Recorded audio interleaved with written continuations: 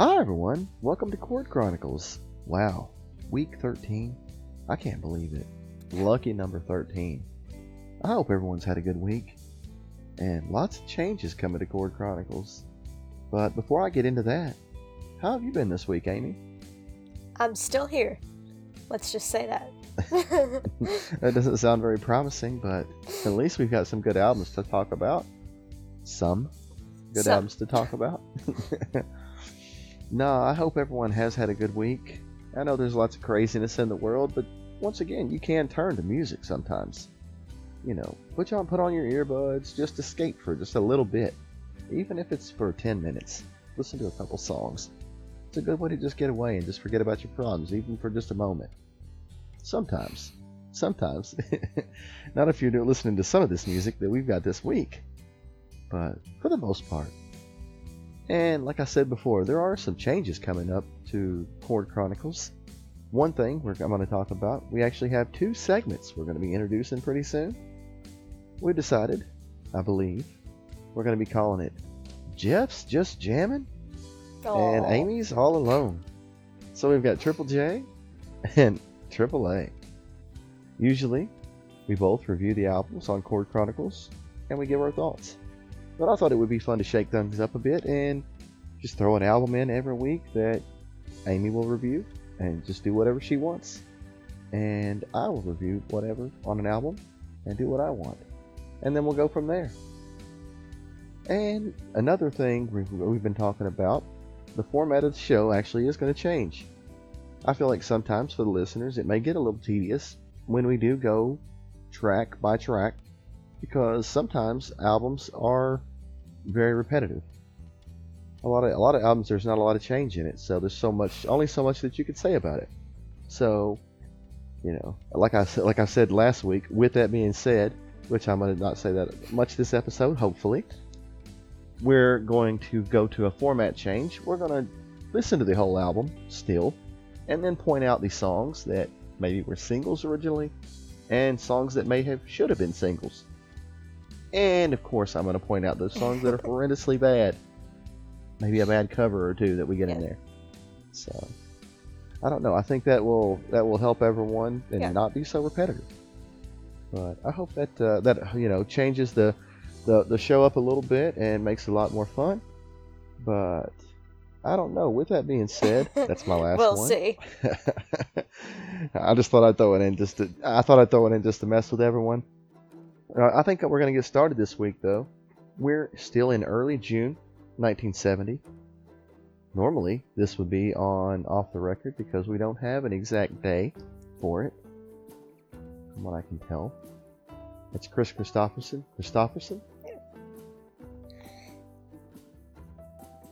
This is Kris Kristofferson's debut album. And, I mean, I've heard of Kris Kristofferson, but mainly through his movie work. You know, I mean, I know he sings and he's a good writer, a really good writer, but I remember him from a lot of movies. And I should have pulled up his movie credits as well, because he's very active in the movie business. I want to believe I want to say he's even in movies like Blade with Wesley Snipes and things that you wouldn't expect him to be in. Now, I may be off base on that one, but he is involved with a lot of movies. But, I mean, how familiar are you with Kris Kristofferson? Probably a little more familiar with his musical career than you are, because, as I've mentioned before, I have been a country fan most of my life. But I do know him more as a songwriter than a performer. I've never been a huge fan of his actual performances, but I love his writing. Oh, yeah, from what I've done in my research, he wrote so many hits for just different artists. Yeah. So I guess it was only natural that he would perform some himself. And from what I can tell, even he doesn't believe he has a good singing voice. Yeah. Because he doesn't really have a pleasant singing voice, and that's going to come through in some of my reviews. But, I mean, even his quotes, you know, he didn't know why they wanted him to make his own album because he said he sings like a frog.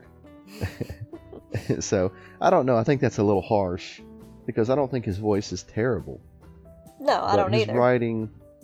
His writing is definitely better than his singing. I will say that. But he can play, he's a pretty good guitarist and things as well. So, I mean, Kris Kristofferson actually, yes, was in Blade. I just checked on it. He's in A Star Is Born, and from 1976, so we're actually going to probably have a soundtrack from that coming up. But he's just been in a plethora of movies. He's in all the Blade movies. He's in Payback with Mel Gibson, and Fire Down Below, Planet of the Apes, just a lot of different movies. I mean, there's like the list here is about like 50 movies, I think, and Big Top Pee Wee as well. That's the most important. I didn't know if you know. So, no comment. Kris Kristofferson, a man of many talents, actually. And like I said before, this is his debut album, and this was re-released in 1971, entitled Me and Bobby McGee, after Janis Joplin made the song that we will be talking about a hit. This is, like I said, this is country, and I would call him a storyteller. Definitely. Storyteller country. It's outlaw country in a way, but it's storyteller. He's just very intelligent. So, I'm going to get started though. The first track is Blame It on the Stones. And originally I just listened to this. I didn't do any research first. And it was just an odd start to the album. It almost sounds like a bar song in a way. Like someone sitting at a piano, and like the chorus of the song, it just has that old time bar feel. He's actually referring to the Rolling Stones, and he's using them in a mocking fashion, but he's using the Rolling Stones in place of rock music. Like when the older generation will look down upon it as a moral corrupter to society. And it's really unique. I don't believe I've heard anything like this so far and that we reviewed on the podcast. And I actually kind of like it. What did you think about it? It definitely wasn't what I expected from him. I was expecting country music, and this isn't overly country sounding. I wasn't a huge fan of it, but I didn't hate it. It's not my favorite of his work. It was just a little bit weird. And to me, it seemed a little more amateur than I expected from him, but it is his debut album as a performer, so that kind of makes sense. It wasn't terrible.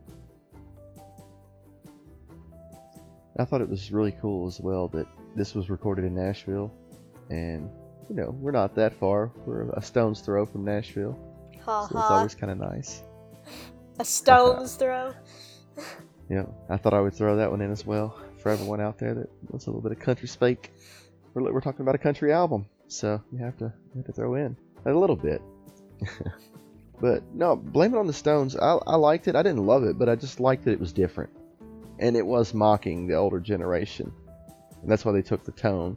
It just took I had to go back and read about it. Just when I first heard it, I was just like, this is kind of odd. This is not what I expected from someone who I believed would be the storyteller type. Which actually, though, we didn't have to wait long for that, because the next song, To Beat the Devil, is basically narration set to music. And this is where my notes, I would call Kris Kristofferson a visual storyteller. This really it isn't my favorite type of music, but I really do appreciate it. It's good, like it's really good, but normally not my style of music, but the story was really interesting.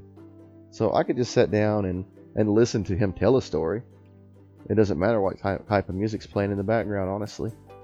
So, I don't know, I really did like it though. But as far as the story, just didn't care for the music really as much. But what did you think about it? It is more what I was expecting from Kris Kristofferson, and I did like it.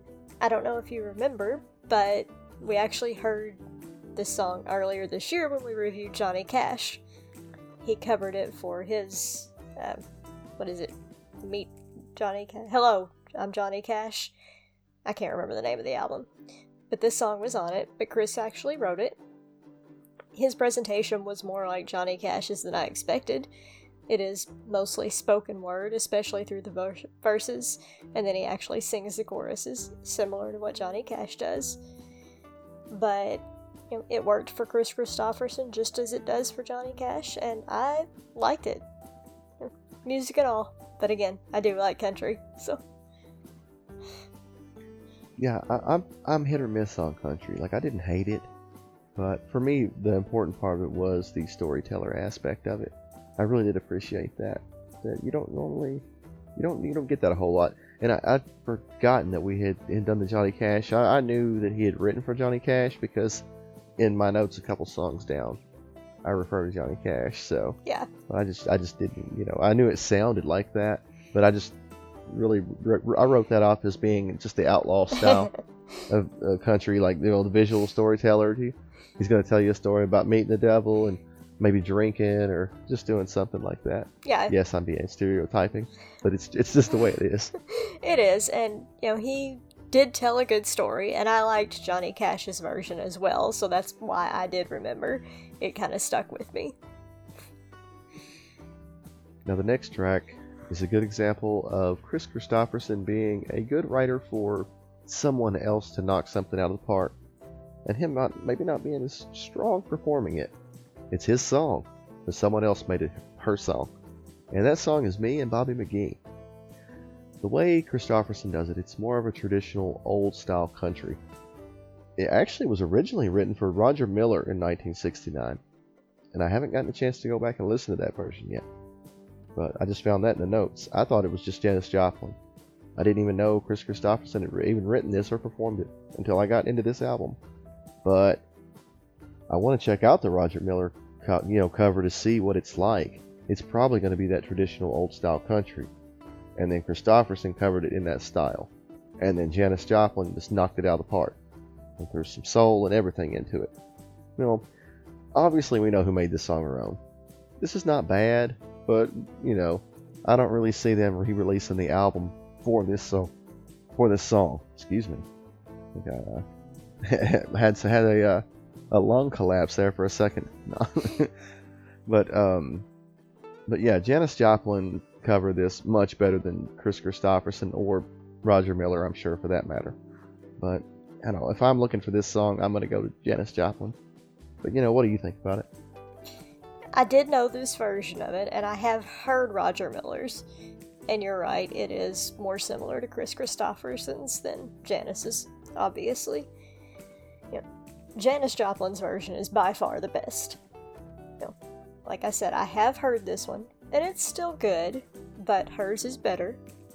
But I give major props to Kris Kristofferson as the writer of the song, and his version's fine. It's just, I think the song really lended itself to her interpretation of it better. That was terrible grammar. Don't judge me. No, it's funny though, because I had no idea, and I had never really I have heard of Roger Miller, but I'm not real familiar with him as well. So, if it's the old style country, I'll probably go give it a chance just to see how it compares to all three. If there's a trifecta, I always like to round it out like that. Number 3 is the number of power, guys. Just so you know. I'm gonna go to the next song though, and that's Best of All Possible Worlds. This one actually reminded me a little bit of Johnny Cash. It's outlaw style country, which may be why. It's just another story, a narration set to music. This one though I thought was only okay. I like To Beat the Devil better, but this one was alright. What did you think about it? I agree with you. It definitely has the Johnny Cash style to it, and I know that those two were closely associated with each other during Kris Kristofferson's early days, so that makes sense. It's very obvious here. I did think it was kind of catchy, but I agree I like To Beat the Devil better. But it's okay. It's filler, in a way. Not bad, but it's probably filler. That I would consider it. Now the next song, Help Me Make It Through the Night. This song was actually originally written for Sammy Smith, and I've heard that version of it. Sammy Smith, actually, it's Sammi, a female artist, and it's more traditional country music. I like it, but I thought the vocal harmonies were a little too quiet in the version that I heard. Now I believe I heard this on Spotify. So it probably is remastered, But for me, when they get into vocal harmonies in this song, it was just really quiet. And I did listen with good headphones. So, what do you think about Help Me Make It Through the Night? I like the cover by Sammy Smith. I know that song well, and I enjoy it. I never knew that Kris Kristofferson had written it until we reviewed this album. His version is good. Not as good as hers, but it's okay. Yeah, I think Kris Kristofferson's he's more valuable for his writing prowess. Yeah. But, I mean, he did try to come out. I mean, he has some individual work as an artist where he's performing. But I believe his strength was in his writing and his acting, for that matter. Mm-hmm. I don't believe he's on it. He's right. His singing isn't as great, but his writing is stellar. An example of that is the next song, and that's "The Law is for the Protection of the People." It's an anti-authority protest type of song. He's calling out the police for their abuse of power. It's as true then as it is now. It's a really good song. And honestly, this is the first song on the album that I would deem playlist. For me, I liked it. I like this song. What did you think about it? Yeah, not to get political, but very timely listen. I didn't care for his voice in this song in particular. I did think the song was catchy, and the vocals were better in the chorus than in the verses, but it sounded like he was doing a little bit of a weird accent in the verses. I'm pretty sure it was intentional, but it didn't sound great. But if you are able to ignore that, it's a pretty good song. Now, the next track, I need someone to educate me on the nuances and the difference in a violin and a fiddle in country music. Because from here, but until I know, I'm going to refer to it every time. I'm going to say violin/fiddle. But this song is Caesar's Last Ride. And I thought the violin/fiddle in this track was really pretty. I believe it's fiddle. I don't know that. But it comes in a little later when things slow down. I really like this song. It was playlist for me as well. Pretty good song. What do you think about Caesar's Last Ride? I wasn't a huge fan. I didn't dislike it. I thought it wasn't bad, but to me it felt a little bit like filler. But I did like the tambourine beat in it. That was catchy. Yeah, I liked it. I liked the last two songs. The next song that I'm getting ready to talk about, not as much. It's Just the Other Side of Nowhere. This track's very reserved. It's an old-time, slow country music song. I would say it's good for what it is. And the production in this track was pretty good as well. Everything sounded good. It's just a little too reserved for me. It's almost dreary. What did you think about Just the Other Side of Nowhere? Like you said, it's good for what it is. So, I liked it. It was a slow, soft country song. His voice actually sounded pretty in this one to me. It wasn't like outstandingly beautiful, but I think this type of song does suit his voice. I hate to sound too poetic or pretentious, but it sounded really rich and full, and it was just really soothing to me, so I liked it. Yeah, I was giving the Stewie Griffin compliment sandwich there. It's good for what it is. Now the next song, I like the title, Darby's Castle, and I may be mistaken, but I believe I heard a xylophone in this song. I didn't go back and look at the liner notes or anything. I didn't get a chance, but it was cool. It was another story set to music. The song it's sad in a way. It's a man talking about a man who catches his wife in an instance of infidelity. And if you're into sad type of music and that type of story, I would say this is that type of song for you. I'm not normally into that type of music. I don't want to bring any more sadness into my brain if I don't already have to. But if you're into sad type of music that has songs of someone catching their wife cheating on them or their husband or whatever, then this would probably be the type of track you would like.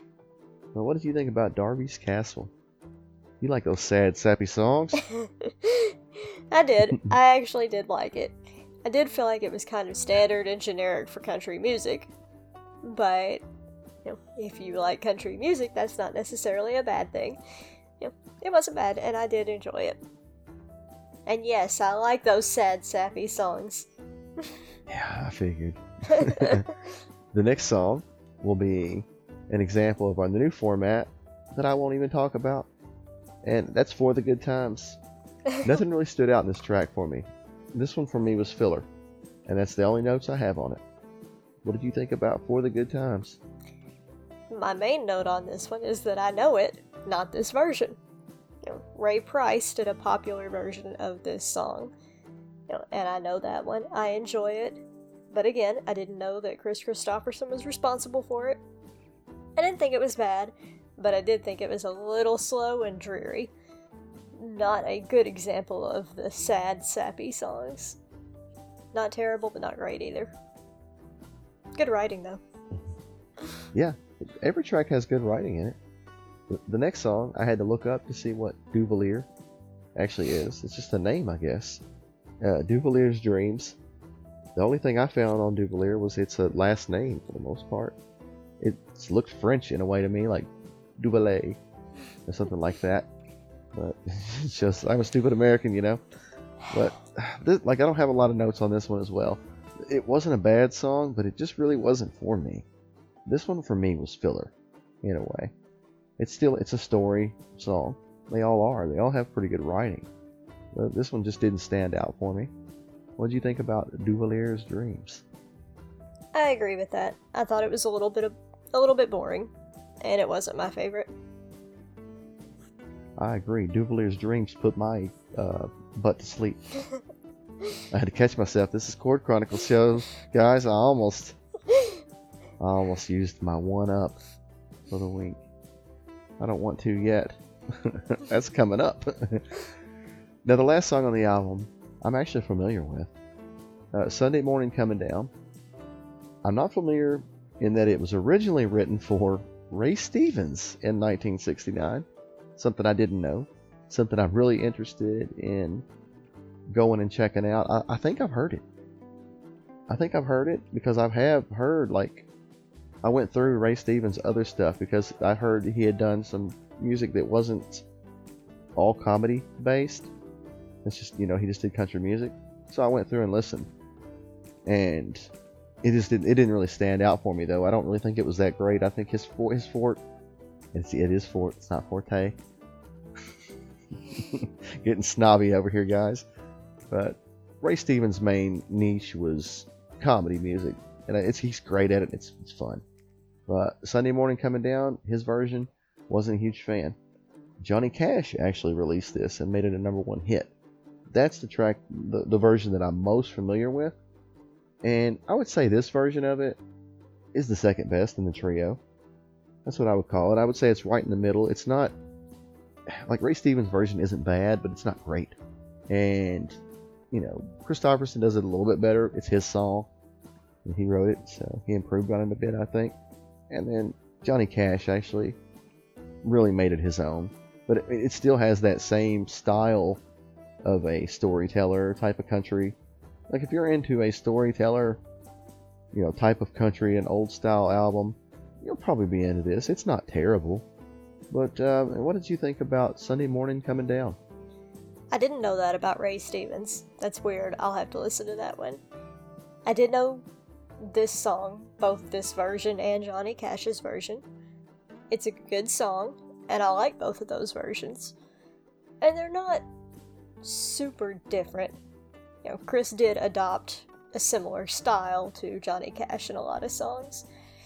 So, it's similar enough that if you know Johnny Cash's version, you'll probably recognize this one also. Yeah, and like I said, the writing in this album's good. Kris Kristofferson's a great writer, but I think there's actual other songs that he's done better. This is his debut album. He's going to get stronger as an artist, as a performer. This one for me is only 3 stars. What did you give it? I gave it 3.5. He is a great songwriter, and he's not a bad performer. And there are several good songs on here, so for me it was just a little bit better than mediocre. Not fantastic, but not just middle of the road either. Now the next album we're getting ready to talk about, I'm familiar with one song this artist has done. These artists, I guess I should say, this band has done. And the band is Procol Harum. The album is Home. This album actually came out June 5th, 1970. And I went to Wikipedia for most of my notes. So this is ripped directly from there. If it's not right, then I don't know. Because I wanted to read a little bit about Procol Harum. Obviously, they perform Lighter Shade of Pale. That's the only song that I've known by them. This album is actually not that. It's different. But this is their fourth album, and from Wikipedia, it was released in 1970 with the departure of organist Matthew Fisher and bassist David Knights, and the addition of the remaining musicians Gary Brooker, B.J. Wilson, and Robin Trower, former bandmate, bassist, organist Chris Kristofferson from Paramounts. They were basically a band called the Paramounts once again, which is, I think they were originally like more of an R&B style band, what I could tell. I went back and listened to just a couple songs that I could find. It's not, it's not something that's just out there easy to find. But I don't know. I liked everything they did that I could find from Paramounts as well. But it sounds different than Lighter Shade of Pale. It sounds more like some of this stuff that we're getting ready to talk about. But how familiar are you with Procol Harum?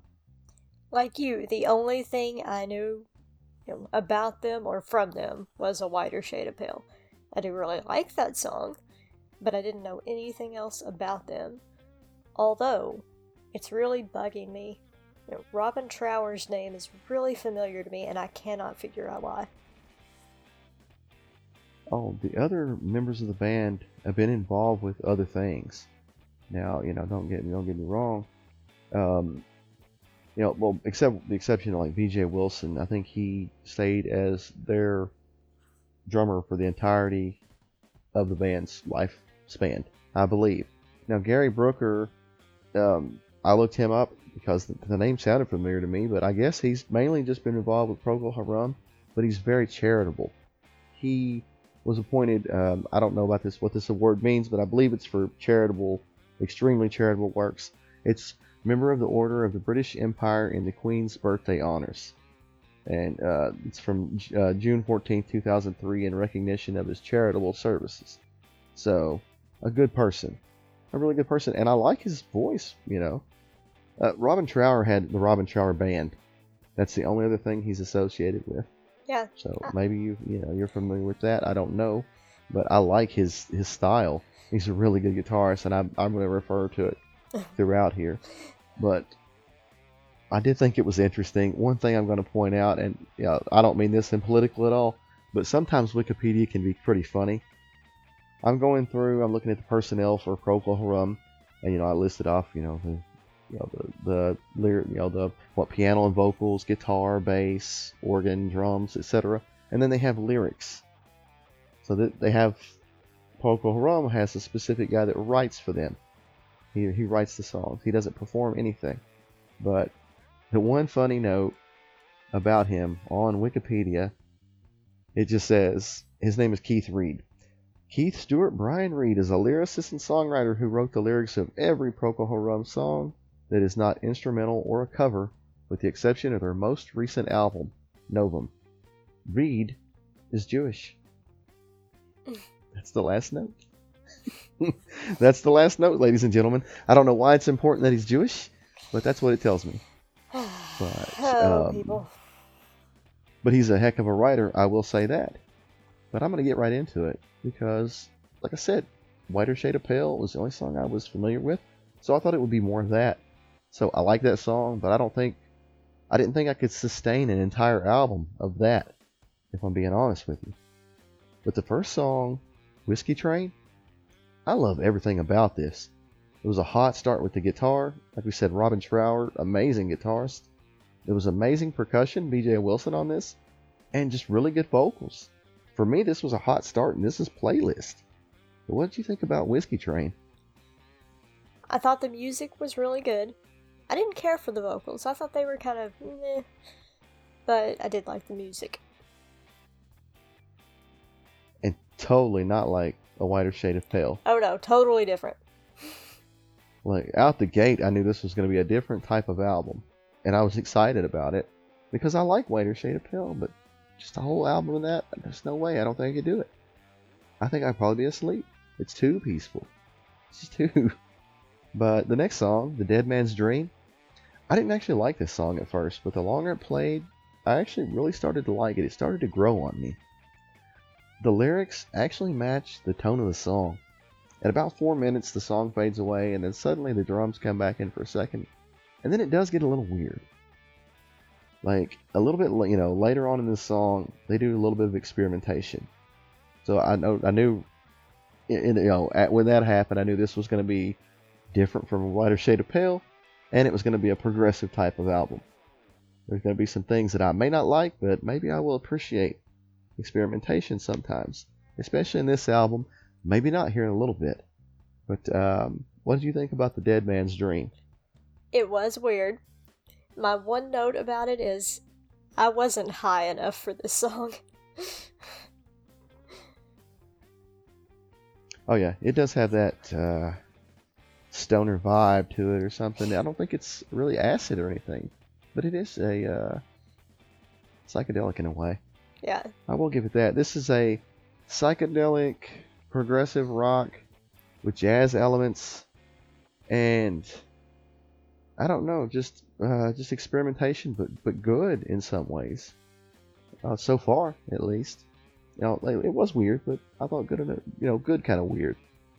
But now the next song, Still There'll Be More. This one actually had more of a poppy vibe. I really liked the piano in it, and the production was really good. Now, I may have a remastered copy of it, but this was hard for me to find. I believe it was only on YouTube. I had to find a playlist. Someone had arranged the tracks for me. So I should actually start shouting out these YouTube channels if anyone wants to go check them out on there, because this album's not on Spotify. I don't know why. Sometimes I don't know why some of these albums aren't on Spotify, because they should be. This one should. I don't know why. But the production was good, and things stood out where they needed to. The guitar is always amazing in these. We've already established that. Robin Trower, wow, I can't believe I didn't know his name or wasn't familiar with his work. And this percussionist, I love him. I like the vocals in this track too.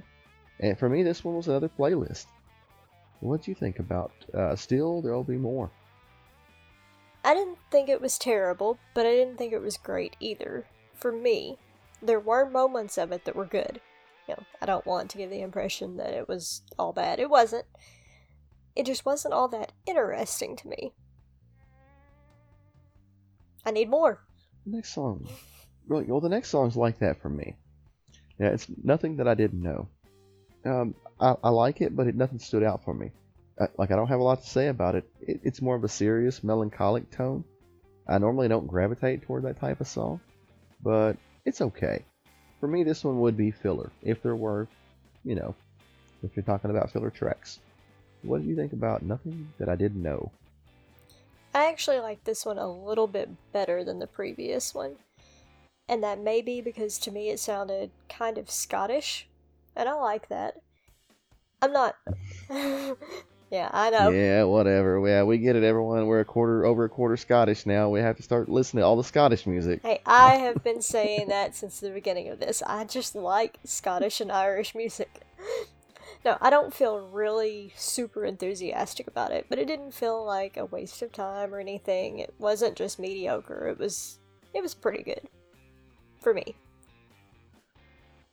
The next song, About to Die, really soulful vocals. I really appreciated the production in this song as well. The bass groove was coming through nice, not muddy at all. The vocals were super clean. The organ was layered nicely, and the percussion was stellar. But it has been in every song. I like this quite a bit. And I made the note, why is this album not on Spotify? I think this is really good. And severely underrated, and I'm glad I found it.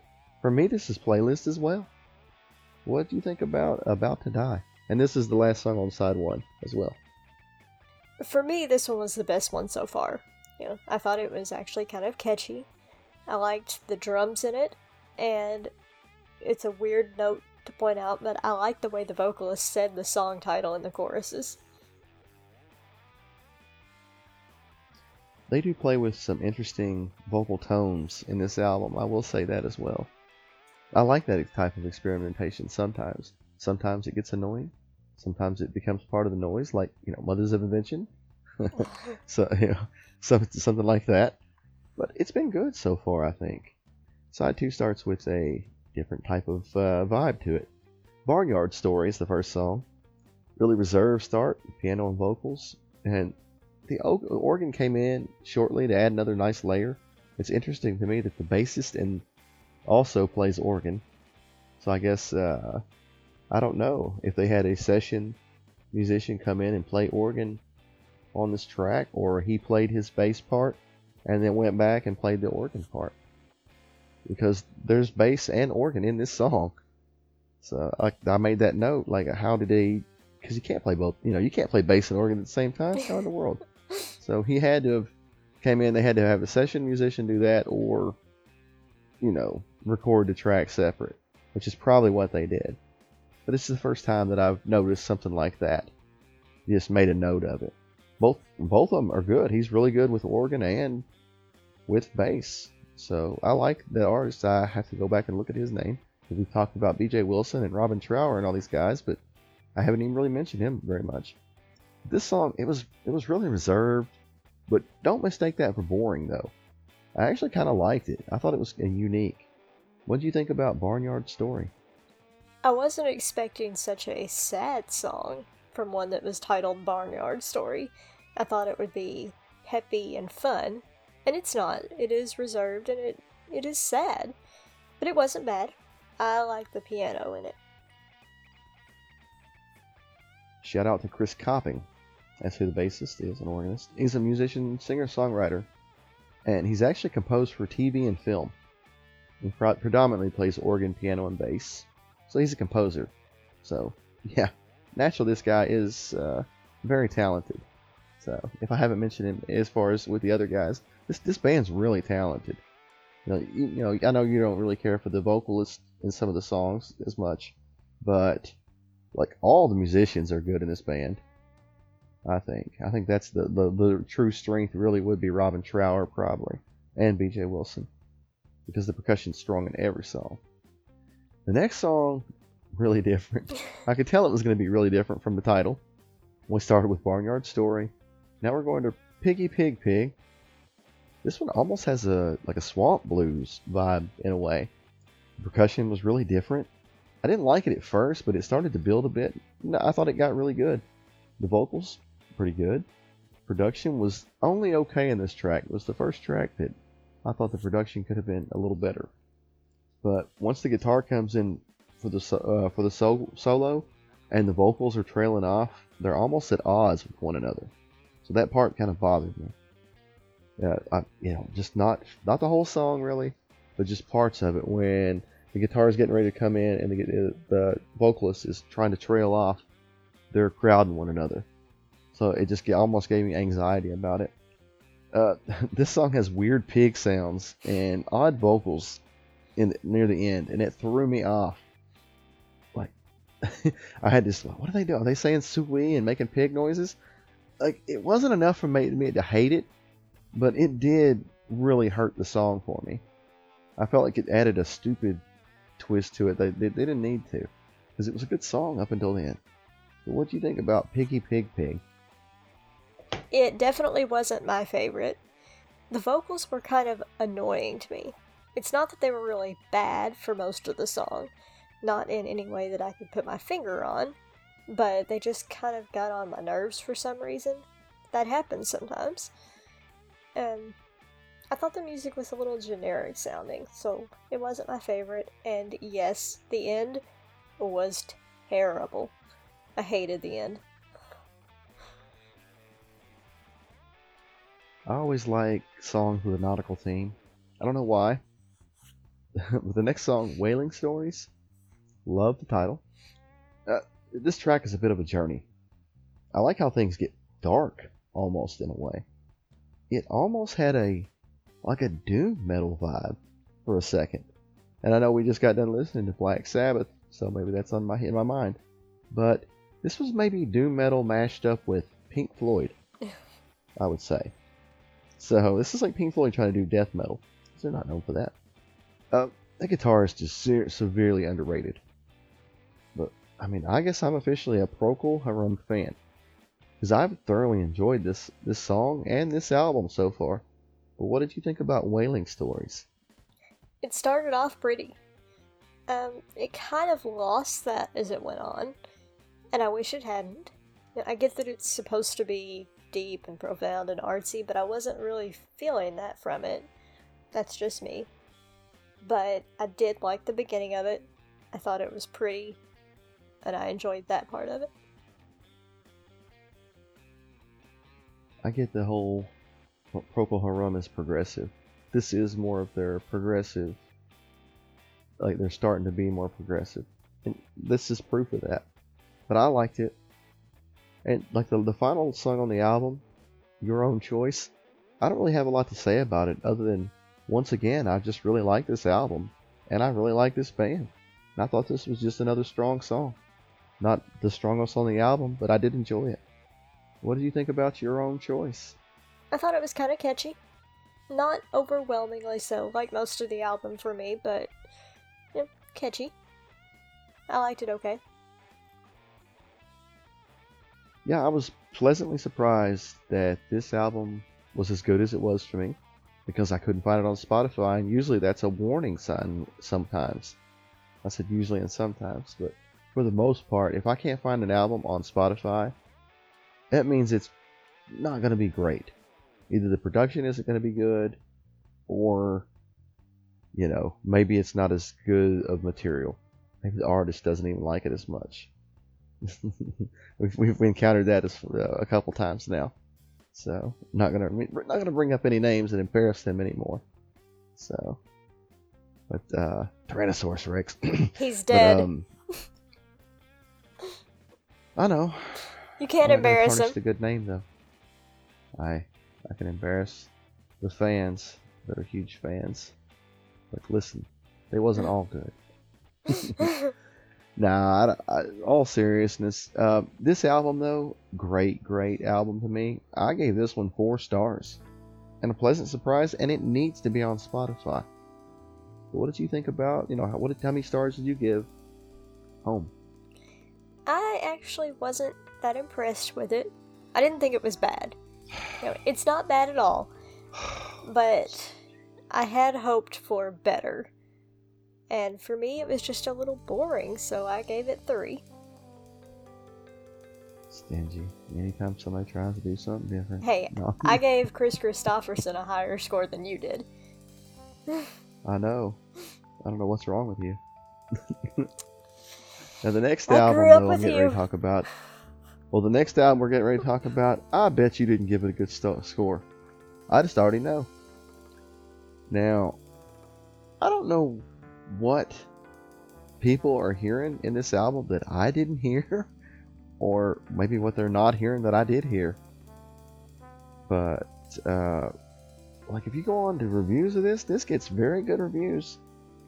But I've said too much. I'm gonna get into it. This album actually came out June 6, 1970. Also, this is Soft Machine 3rd really creative album title.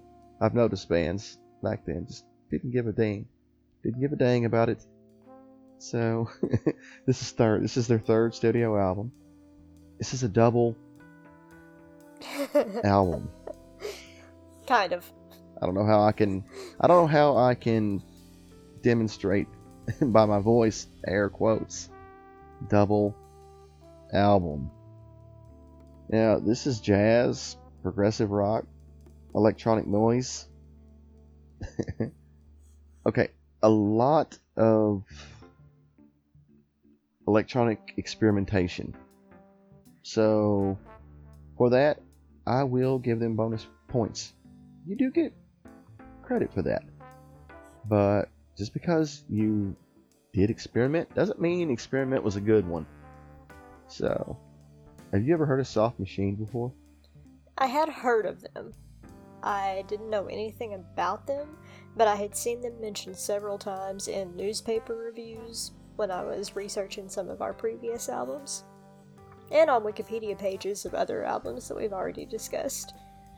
I do like jazz. Oh, experimental jazz can be good. More often it's really bad, so I didn't really know what to expect from this. And typically I don't break my rules of not listening ahead, but after I got through this album, I had to, like earlier today, I just had to go, because one popped up. Another album that I'm reviewing for Off the Record in the future. I thought I would work ahead a little bit, and that came up as on YouTube, obviously, because it's not on Spotify either. It should be. I'm not going to even tell you what that album is yet.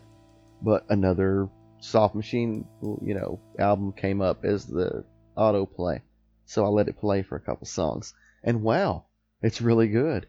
Why isn't that on this album? So I'm going to get right into it though. These songs, there are only 4, because each of these songs is one side of the album. The first song, Facelift. That's not Alice in Chains' Facelift, guys. It's definitely not. I am going to note how long these are, because you're going to see this is a labor of love sometimes. Facelift is 18 minutes and 45 seconds long. Really interesting beginning with the organ. So, I thought maybe. Until it evolves into noise. And as I listened to this track, I began to wonder if this was an attempt by the band to troll people. It sounds dreadful. This is all instrumental noise and experimentation. I admire their quest for new sounds, and they do use backmasking. They backmasked. I can't remember the song, but it's a song from the previous track, or the previous album, I mean, and they play it forwards at the same time. I think it's called "Passing Me By." I believe I may be wrong on that, but they played them at the same time, so they played it backwards and forwards at the same time. So that was some of the noise that you heard. It was terrible. I mean, I admire it. They're trying new techniques, but that doesn't mean you had to record it and release it on the public. But this is just crap. This is just here we go, ladies and gentlemen. I've saved it for this song is shit. It is. It just is. But what did you think about Facelift? It is atonal noise, which I do tend to have auditory issues with. This one actually didn't hurt my head as much as some others, but it's also not really music that I can review. Like, it fits the technical definition of music, but to my ear, it just comes across as noises. Yeah. I've said this a few other times about other songs, but to me it did kind of sound like the musical backdrop to a movie, and I wonder if maybe it would do well as that to help build tension, maybe. But as far as I can tell, that's not what it was. It did get a little more musical in the middle of the song, but it was still chaotic enough to just come across as noise to me. It was too busy. I didn't hate it as much as you did, but I didn't like it either. Oh, I was just already dreading the album. I had to, because I went through the whole thing. This was my lunch break. I listened to Facelift on my lunch, ladies and gentlemen. So, my lunch from work. So, no, it wasn't pleasant at all. The next song, Slightly All the Time, is 18 minutes and 12 seconds. This is actually more of a traditional jazz sound compared to the previous track. But honestly, nothing stood out. I mean, the production's solid. The guitar, horns, percussion, they all stand out without crowding one another. It doesn't change a lot. The tempo speeds up about the 6-minute mark.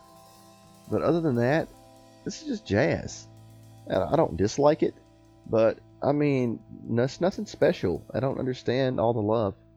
But what did you think about Slightly All the Time? I did think it was better than the first track. Parts of it were annoying. They were too high-pitched and whiny, and I don't like that. But I thought in general this one was okay. It was too long. As we know, I typically don't care for long songs, so this album started off being rough for me. It did kind of get boring. I think it might have been better as a 3 to 5 minute song, or even a couple of 3 to 5 minute songs, because there were different parts to it. I liked the last part, except for the last couple of minutes. But yeah, it was over 18 minutes long. Every part of it was too long, and just not enough for that length of a song. It is jazz, so there's not typically lyrics. They don't have vocals in it. But that's a lot. It's like 37 minutes of noise / music, and I was done. That's the whole album. That's one record. But we go to the next record, and that's Moon in June. This one's 19 minutes and 8 seconds. And I was actually surprised when this track started with vocals. I'm not really sure how I feel about it. I mean, I like how the drummer throws in ghost notes at times. That was interesting. I mean, ghost notes are prevalent in jazz, but I haven't heard a lot of that yet in the songs.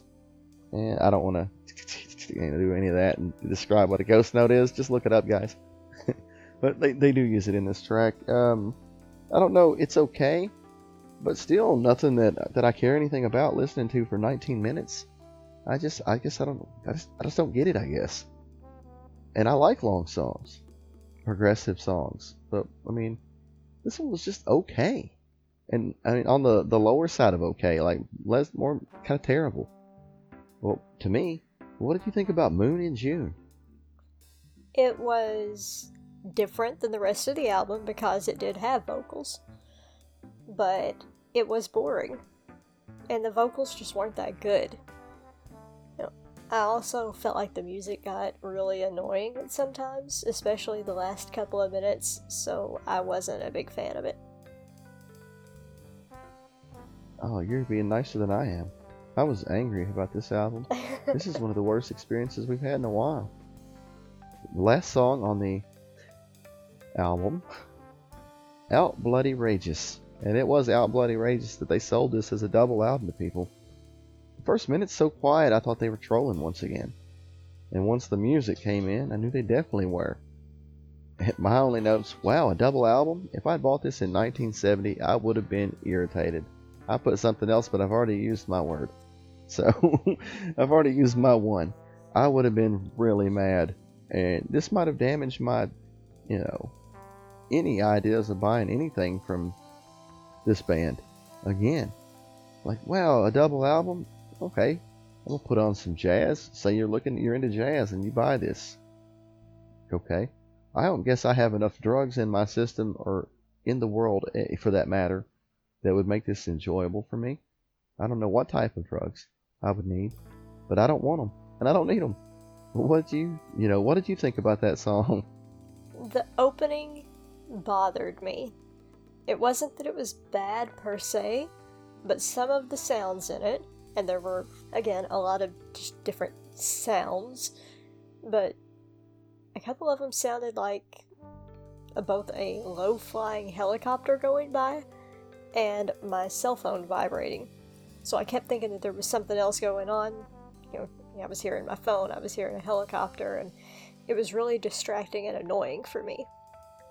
It did sound like there was a violin in this song, but there is no violin listed in personnel, so that's a shame because I liked the sound of that, and I'm not sure what it was. Maybe they just left somebody out in the personnel list, maybe I'm crazy, but that was the best part of the song. And if I hadn't broken my rule and listened a little bit ahead to some Soft Machine, I would be really not looking forward to the future, because they have 4th, 5th, 6th, 7th, I believe, is their albums. So we're going to be doing some more Soft Machine in the future. But it gets better. But this album, I gave them a half star for experimentation. So I struggled though. I almost gave them 1.5 stars, guys, but I gave them 2.5. They got 2.5 because I know they can do better, and they are talented. But 2 of these songs are noise, and experimentation, that's the half star. And the musicianship on the other two actual songs are the 2 stars. So, what did you give Soft Machine third? I also gave them 2.5. I was between 2 and 2.5. And I didn't hate it, but I didn't really like it either. I liked parts of it, and that's why they got the extra half star. There were parts of it that annoyed me, so it was worse than my 3 stars. But I do think that parts of it would be good with minor changes. It just seems like they were trying too hard to be edgy and innovative, and it just didn't totally work for me. I mean, they can't all be hits, but I know I'm not looking forward to, if they have any more songs of 19 minutes of noise, they better not mess with me like that. You hear me, Soft Machine?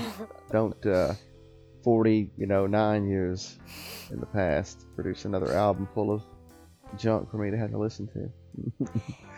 No, but like I said, I did listen a little bit ahead, and it does get better.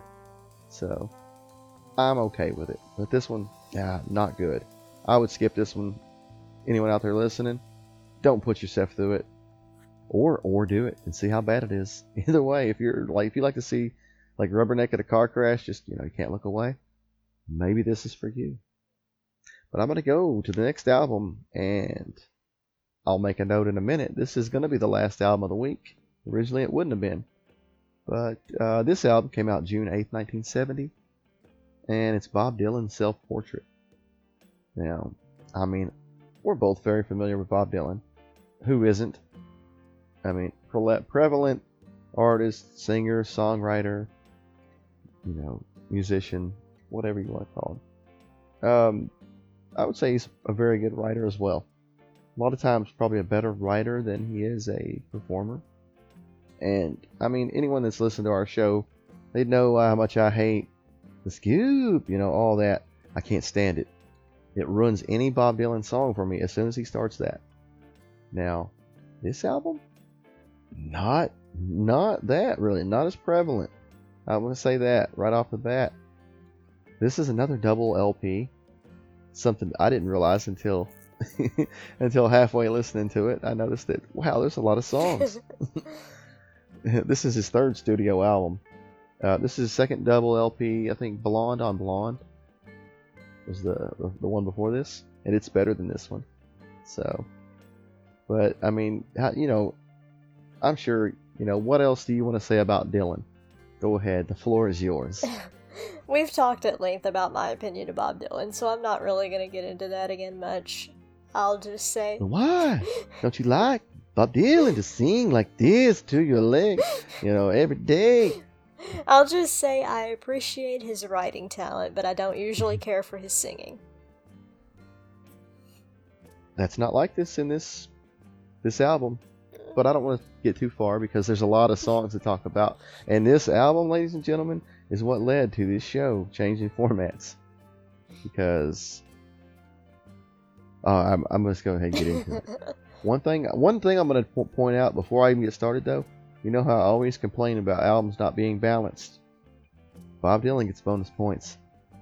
Double album, 6 songs on every side of this album. So they made it happen. Why can't everyone else? So yeah, you heard it right though. 24 songs. 24 songs. I was about 4 songs in, and I realized, oh wow, there's 20 more songs in this. So was a little bit overwhelmed at the time when I realized there were 24 Bob Dylan songs on this album. But I'm gonna get started. The first song, All the Tired Horses. Now, this song, it has really soulful ladies' vocals. And it would be good, except they say the same phrase over and over and over. And oh yeah, and over throughout the song. It's like a little over 3 minutes long, I think. And what, all the tired horses, something about not getting the work done or something like that. How are we going to get any riding done? That's what it is. All the time, yeah. They say that over and over, and it just started irritating me about a minute in. I can handle about a minute of it. It got boring. What did you think about All the Tired Horses? There's not much else to say other than it's very repetitive and it's not even Bob Dylan. So, yeah, that's all I have to say about it. I mean, people talk about rap being repetitive. Like, especially a lot of times back from, the 90s, Memphis Rap, 3 6 Mafia, and those guys. Because they repeat the same phrase over and over again. Well, this is the country version of that. I will say that. Except 666 Mafia might be a little bit better than All the Tired Horses. But I'm going to go with the next song. Alberta #1. This is actually a traditional song. I tried to look it up. Some of these songs are covers. Some of them are Bob Dylan originals, and some of them are just traditional folk type songs. This is bluesy and soulful, and I really like the harmonica in it. And the vocal scoop, it really isn't prominent here. And I was glad. I like this song. What did you think about Alberta #1? I did notice the scoop more than you did, I guess. I did like the bluesiness and the harmonica. I mentioned both of those, but the voice... Whew, not good. I'm just trying to give him something. Especially since I listened to Soft Machine before this. This is better than Soft Machine. I will say that right off the bat. You know. Just a little bit. This is better than that. I'm going to go to the next song. I Forgot More Than You'll Ever Know. This one almost has an old 50s style country sound to me. And I was surprised by the vocals. They don't sound like Dylan to me. And the more I listen to it, I don't think they are. Maybe they are. But some of these songs, they just don't sound like Bob Dylan. Vocals. He has none of the scoop and just a different tone. Like a different key. Maybe he's singing. Maybe Bob Dylan is capable of singing in a different key that I didn't know. If so, he needed to stick with it. But this one was okay, but I don't think anything stood out in it. But what do you think about this track? The voice was definitely better. You know, like you said, I don't know who's singing, but I definitely don't think it was Bob Dylan. I could be wrong, but it didn't sound like that at all. The song itself was a little boring. The next song's the best song on the album so far, I think. It's Days of 49. Good vocals, awesome harmonica, and really good production for that matter. This one for me would be playlist, which there's very few on this album that are playlists for me, but this one's good. What did you think about Days of 49? It was better than the others. And there's not too much scoop in this one, so the vocals weren't terrible. And I thought it was a little more interesting than the others. Still not fantastic, but it's not bad. But it was too long for me, even at 5.5 minutes, because it got too repetitive near the end. Yeah, no, I didn't say it was great, but if I'm looking for playlists so far, this is the one for me. So far. Especially not, all the tired horses over and over again. I was a little irritated. But the next song, Early Morning Rain, this is another one that the vocals don't sound like Dylan to me. The song has a melancholic vibe at times. It's okay, but I think this one's filler. What do you think about Early Morning Rain? I do know this song. I don't know this version of it, but I like the song. I actually thought this was the best so far. You would. No. Now the next song is the last song on side 1, and that's In Search of Little Sadie. This is acoustic guitar, and I think it's the best guitar work so far on the album. I think it's Bob Dylan playing guitar on it. I may be mistaken, but there's not much to say about it. I like this one. What did you think about In Search of Little Sadie? For me, it was just kind of meh. Not bad, but not great either. It's like Bob Dylan doing folk a little bit. It's alright. Now, the first song on side 2 is Let It Be Me. I kept wanting to think Let It Be. I was like, I kept reading it as that, and I'm like, oh no, did he do the Beatles? That would be interesting. Let it be. Let it be. Okay, stop. I can't take it. Stop. It would. Oh, it would have been so awesome in such a terrible way. I would have loved it. It would have been better if it would have been that than it would have been this. I think the vocals sound different once again. It's a love song. Nothing outstanding. Nothing bad. It's just, What'd you think about Let It Be Me? Let It Be Me? I wasn't expecting the Beatles song because I know this song. But I know the Everly Brothers version of this song. I like it. It's not the Everly Brothers' best song. And I'm only a mild fan of the Everly Brothers, even though they do have a local connection to me. But I appreciate their talent. I was really missing their pretty harmonies on this song. Their voices are just better. So this version wasn't quite as good as theirs. It's funny, I looked it up. Let It Be Me is actually a 1955 song. It's French. Written by, I'm not even going to try to pronounce that. It's one of Felice and Boulot Bryant's songs, isn't it?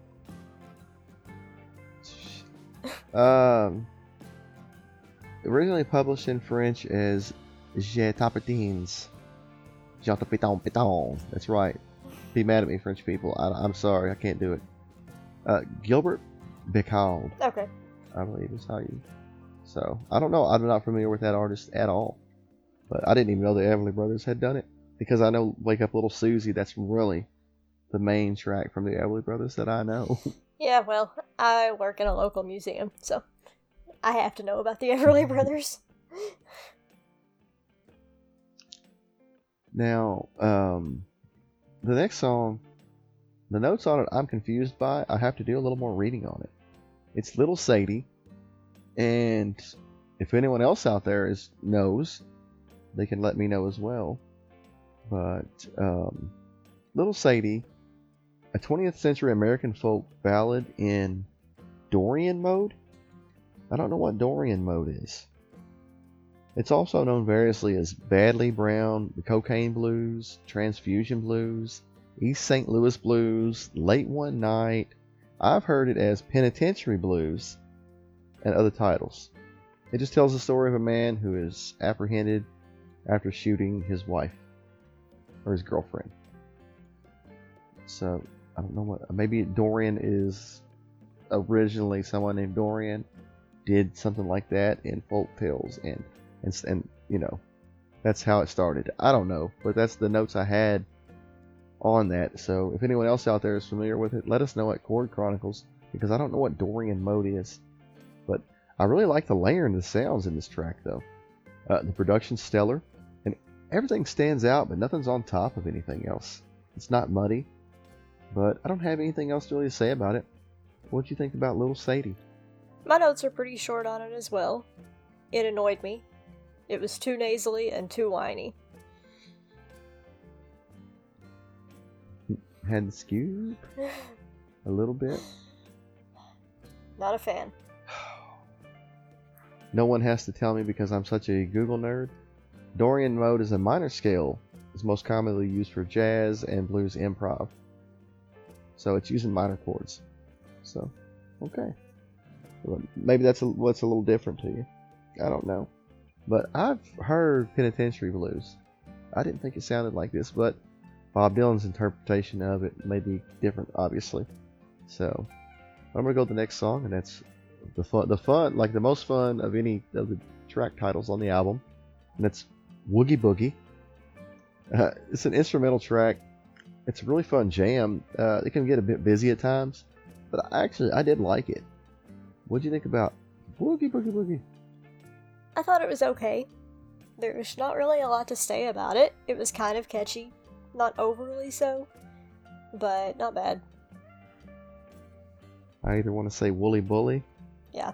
Or it makes me think of Poison, or Porky's the movie. They go, Woogie Boogie Boogie Boogie. But that's not PG on this show, guys. It makes me think of Woolly Bully. This day and age. Makes me think of Woolly Bully, though, for sure. Now, the next song, Belle Isle, I didn't really have anything to say about it. I thought it was filler track, and it's the first song that I did skip so far. But what did you think about Belle Isle? It was okay, but kind of boring still. And that's all I had to say. And once again, ladies and gentlemen, that's why coming up soon there will be a format change on Chord Chronicles, because people like Bob Dylan, I mean, come on, you got to change it up a little bit, Bob. This is filler though. The next song, "Livin' the Blues," this is country type blues. The lead guitar in this track really stood out in my opinion, and the vocals were really good as well. I like the vocals in this one, and I think they were Dylan. But what did you think about "Livin' the Blues"? I like the blues, but I didn't think this one was quite as interesting as a lot of other blues songs. It just didn't really grab me. It wasn't bad, but I couldn't really get into it. Again, though, I didn't like the vocals. For me, they were a detriment to the rest of the song. The next song, "Like a Rolling Stone," I've heard by Bob Dylan. This is a live version of it. I invoked my live clause on this show. I listened to it, but I don't really want to review it because it has decent quality for a live recording. It's okay. Don't love it. I mean, what are your thoughts on "Like a Rolling Stone," the live version? I'm saying. It's still a good song. You know, "Like a Rolling Stone" is a good song. It's one of the few Bob Dylan songs that I like. But I do prefer the album version. His voice was even more nasally in this live performance. So I would rather just listen to the album version where they tone that down a little bit. Yeah, I agree. And that's the last song on the first album. Now, the second album starts with something interesting. It's "Copper Kettle." This song's really soulful. There's someone singing about making moonshine whiskey. And it's more about the tradition. His father did it, and his father's father did it. And it's trying to evoke that, that mood, that vibe, I think. I actually really like this one. What did you think about "Copper Kettle"? Not the rest of it. I wasn't a big fan of it. For me, I thought it was just too slow. It was kind of dreary. I think it could have been good, but kind of failed. Yeah, this album hasn't been anything stellar, but it hasn't been offensive either. Right? Like, we're not approaching Harry Nilsson Sings Newman levels of offensiveness. Not even in a double album. If you want some truly bad country, go there. This is just okay country. But I'm going to keep going, because I got to travel on. Hey, that's the name of the next song. Oh, God. Got to travel on. This track, it has a really nice bluesy feel with a slide guitar. The backup vocals are what really stood out for me, though. Really fun percussion. I would say it's one of the best songs on the album. Not great, but like I said, there's not been a bad song, really. But nothing stands out on this album, but this one's okay. What do you think about "Gotta Travel On"? I did think the music was pretty good on this one. Like you mentioned, I like the guitar on it. Also, like you said, it still wasn't great, but it was one of the better ones on the album. Just okay. The next song's a cover. Traditional country song. It's "Blue Moon." Now, if Dylan's singing this, I never knew Dylan could sing like this. The backup vocals are nice and soothing with the ladies humming. This is okay. It's obviously just filler to me, but I do like Dylan's voice in this if it's him singing it. It doesn't have the scoop in it or any of that, from what I can tell. What do you think about his cover of "Blue Moon"? It wasn't terrible. It's terrible, terrible beer. The song wasn't terrible. The beer is, because all beer is terrible. I hate beer. It's not as good as the one we all know. That's not surprising. But it wasn't terrible. No, it wasn't terrible. Not as terrible as the next song. And I'm really disappointed. This is "The Boxer" by Paul Simon. If you want to hear "The Boxer" by Paul Simon, go listen to Paul Simon sing "The Boxer." I hate the duet. They seem like like they were slightly out of sync. It's terrible. I mean terrible. I was so disappointed by it. This was a skip. A really fast skip, too. What did you think about the boxer? I probably should have skipped. I didn't. I love this song by Simon and Garfunkel. We talked about it earlier this year. It was one of my favorites off of that album. I really enjoyed it. This one, not so much. It loses a lot of what I love about the original version, and like you said, the vocals are fighting with each other instead of melding into nice harmonies like you get in the original. Yeah, just terrible. I thought one of the worst on the album, actually, and a big disappointment. The next song, I don't know. I'm sorry I apologize if the term Eskimo is offensive. I don't know. I know it's Inuit, I believe, is a term referring to someone that would be Eskimo. But, that being said, I don't mean any offense by it. I like the album title. It's The Mighty Quinn, and this is Quinn the Eskimo. I thought this song was a lot of fun. There's a bluesy vibe and great backup vocals. Really great instrumentation. And I thought the lead in his vocals were decent, actually. Not terrible. Not, really bad Scoop Dylan. But, pretty decent. What did you think about The Mighty Quinn, Quinn the Eskimo? This is another song that I really like, but not this version of it.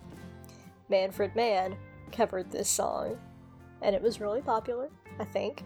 I've heard it a lot, and I really enjoy it. I've never heard Bob Dylan's version, and I didn't know he wrote it. There was too much Scoop here for me, still. It's a good song, I just prefer less Scoop. And I like the flow of Manfred Mann's better, too. To me, this one seemed a little bit disjointed. That said, this performance was also live, so maybe that had something to do with it. I did appreciate the guitar work in it. Now, the next song, I think you said Felice Bryant or whatever earlier. Yeah. I think that's what you were referring to. That's Take Me As I Am or Let Me Go. This one has an old 50s country sound. It's really dreary, his version of it at least. This song actually, it's Felice Bryant and I don't even want to, Dorius Bordeaux, right? Boudleaux. Boudleaux, okay. Say it. I'm not good at French, guys. But this is actually their song. They were known for Rocky Top, Love Hurts, numerous hits by the Everly Brothers, like All I Have to Do Is Dream, stuff like that. This is their song, but I'm not familiar with it. It might be better, their version of it, because this certainly was not for me. I thought it was dreary and a very bad way to end side one, when I've already had to listen to, this was my 18th Bob Dylan song in a row. But what do you think about Take Me As I Am or Let Me Go? I do like Felice and Boudleaux Bryant.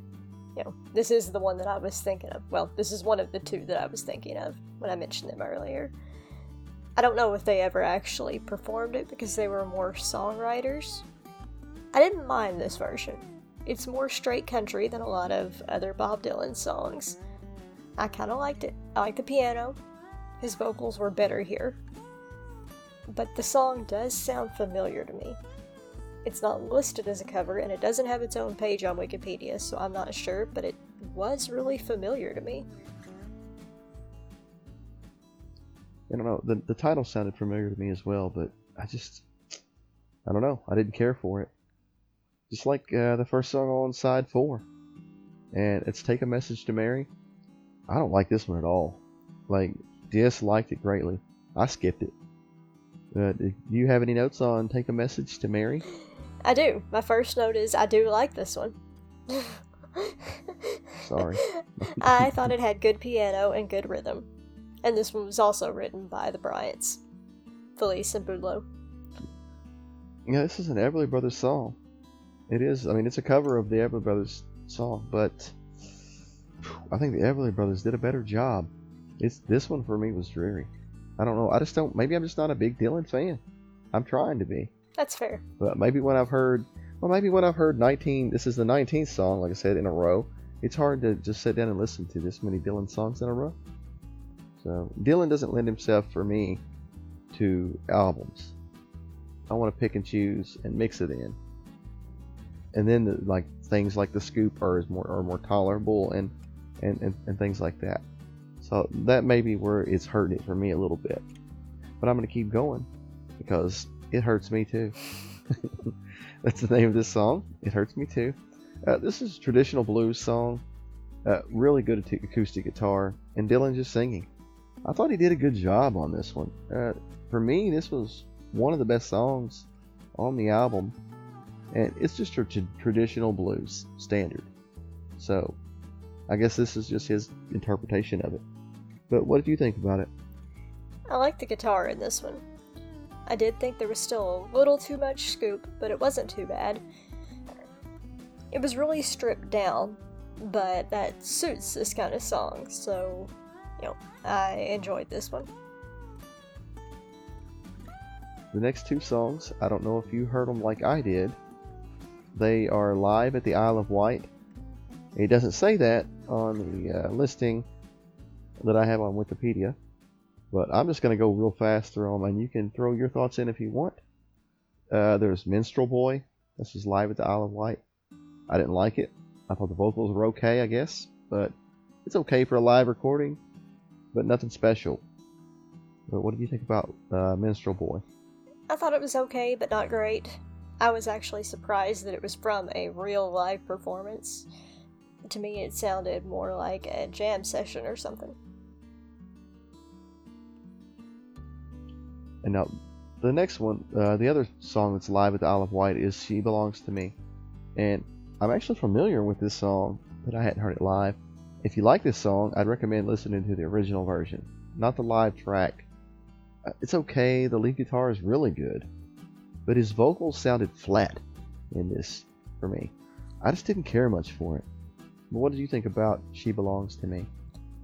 I did make a note that this one was clearly from a live show because there's audience noise in it. But as for the actual... It bothers me. I know it does. Again, though, for the actual song, it's just okay. It may be about... The only interesting thing about it that I noted, it may be about a former girlfriend. Susie Rotolo or Joan Baez, possibly. So, that's pretty interesting. But that's about the most interesting thing about it, honestly. The next song, is a running gag around the house around here. We like different sounding words. So this one gave us a chuckle. This is Wigwam. This is a original Bob Dylan. This was actually a hit single. It reached top 10 in several countries worldwide. And, I mean, it has la-la vocals in it, so it's basic. So that lent itself to that. I thought this had really nice horns, and I really like the piano. I wouldn't say it has vocals, because it's just the la-la. It's okay. I mean, I don't know, I think you could have just played guitar or something and shut up. Because the la-la-la got old. It got really old for me. It almost ruined the song. It's a good song. I would agree. But, I don't know, just almost too much la-la-la-la. La-la-la-la-la, you will never get this. Bob Dylan, you will never get my fandom. What did you think about Wigwam? I agree. It was okay, but there really wasn't very much to it. And because of the la-la vocals, it just felt unfinished. Now finally, oh my gosh, guys. Last song on the album. Alberta! Alberta number 2. That really bluesy harmonica's back, and I loved it. The ladies' backgrounds, they're really soothing. It's just another blues standard. I thought Dylan did a really good job with it. And you probably hated the scoop because it is in it. But, like I said, it wasn't in this whole album. And in small doses, I can tolerate it. So, I like this one. But what do you think about Alberta number 2? I mean, it is just a slightly different interpretation of the Alberta number 1 track, so it's kind of cheating in a way. There was lots of harmonica, which I like, but it also sounds like Bob Dylan, which isn't necessarily great. I feel like the other version was a little bit bluesier, so I think I like the other version a little bit better than this one. Yeah, um, I don't know. It's just too long. This album, it's just too much for me, in a way. It's not bad, and honestly, my review of it is better than a lot of the other reviews that I've seen. This album got 2 and 2.5 stars. A lot of people. For me, this is 3 stars. It's not terrible, but it's not great either. It's probably on the other side of mediocre. It may even be deserving to me of 3.5 in some ways, but it's a solid 3. But what did you give it? I also gave it 3. Like most Bob Dylan, for me, it wasn't terrible, but it wasn't great. It was just okay.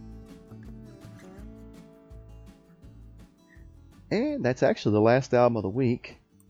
And I said I was going to make a note. And that note is, I know last week we said we had Loretta Lynn. Loretta Lynn writes them and sings them.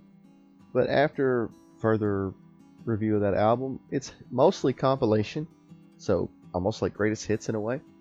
There are a few originals. I think they're B-sides mostly. If anyone is severely disappointed that we didn't get cover Loretta Lynn writes them and sings them, I will personally put that on Jeff's Just Jammin' or on Off the Record. So let us know if you really wanted to hear our review of that, and I'll do it for you personally. But other than that, I mean, I'm invoking my no greatest hits albums for the week, especially after we had 2 double LPs that weren't exactly stellar. So that is going to be a country album. I like Loretta Lynn, but from what I could tell, it didn't have any Coal Miner's Daughter on it. So maybe not one of her stronger ones, even though half of its greatest hits or whatever. So, but my last one, I'm going to go ahead and say it. With that being said, I had to bring it back, guys. It has been a down week, I would say. But last week was so great that how could you top it? Right. With Black Sabbath. That album is still playing in my playlist. It's coming up in my Spotify, daily mix or whatever. Some of those songs, in a very, very welcoming way. But I don't know. It's been an okay week. I don't want to say it's been bad because there hasn't been a terrible album. But next week we got some pretty interesting stuff coming up. I think it's going to be really good, honestly. I'm going to go ahead and preview. We do have a different format coming up, guys. So we're not going to go song by song. We're just going to talk about these albums next week starting. And we have Rod Stewart, Gasoline Alley. That came out June 12th, 1970. Really, really excited about that. We're both actually going to review that one. June 13th, 1970, Uriah Heep, Very Heavy, Very Humble. I don't know about that one, guys. I've looked at it a little bit. We'll see. We'll see how that one goes. We're going to both review that one. And finally, we're both going to review Sugarloaf, self-titled album Sugarloaf. It came out around June 13th, 1970. So next week, those 3 main albums, we're going to go into those and tell you what's good and what's bad. And next week, we're actually going to start Jeff's Just Jammin'. And on Jeff's Just Jammin', I'm going to cover Grateful Dead, Working Man's Dead, which came out June 14th, 1970. So, I'm really looking forward to that. And Amy is going to be all alone. Aww. And she's going to cover Grand Funk Railroad, Closer to Me. And that one came out June 15th, 1970. So, I don't know. That one I think is going to be really good as well. And I'm still going to try to listen along to all these albums, like I said I was going to. But I may just not be, actually talking about them. So, I'll give you a little break from hearing my voice all the time. But it was a good week last week on Off the Record, I thought. And I'm looking forward to next week. I'm not going to get into it because I'm still listening to a few of them. But I want to finalize everything with that. But I hope everyone's had a good week. I hope everyone's had a good time on the show this week. And just keep listening to music, guys. It'll help you through the bad, the good, the bad, and the ugly, they say, right? So, like I always say, though, be nice to everybody. Use your manners. Try to love one another right now. Wear your mask. Seriously, let's beat this thing. And have a good week, guys.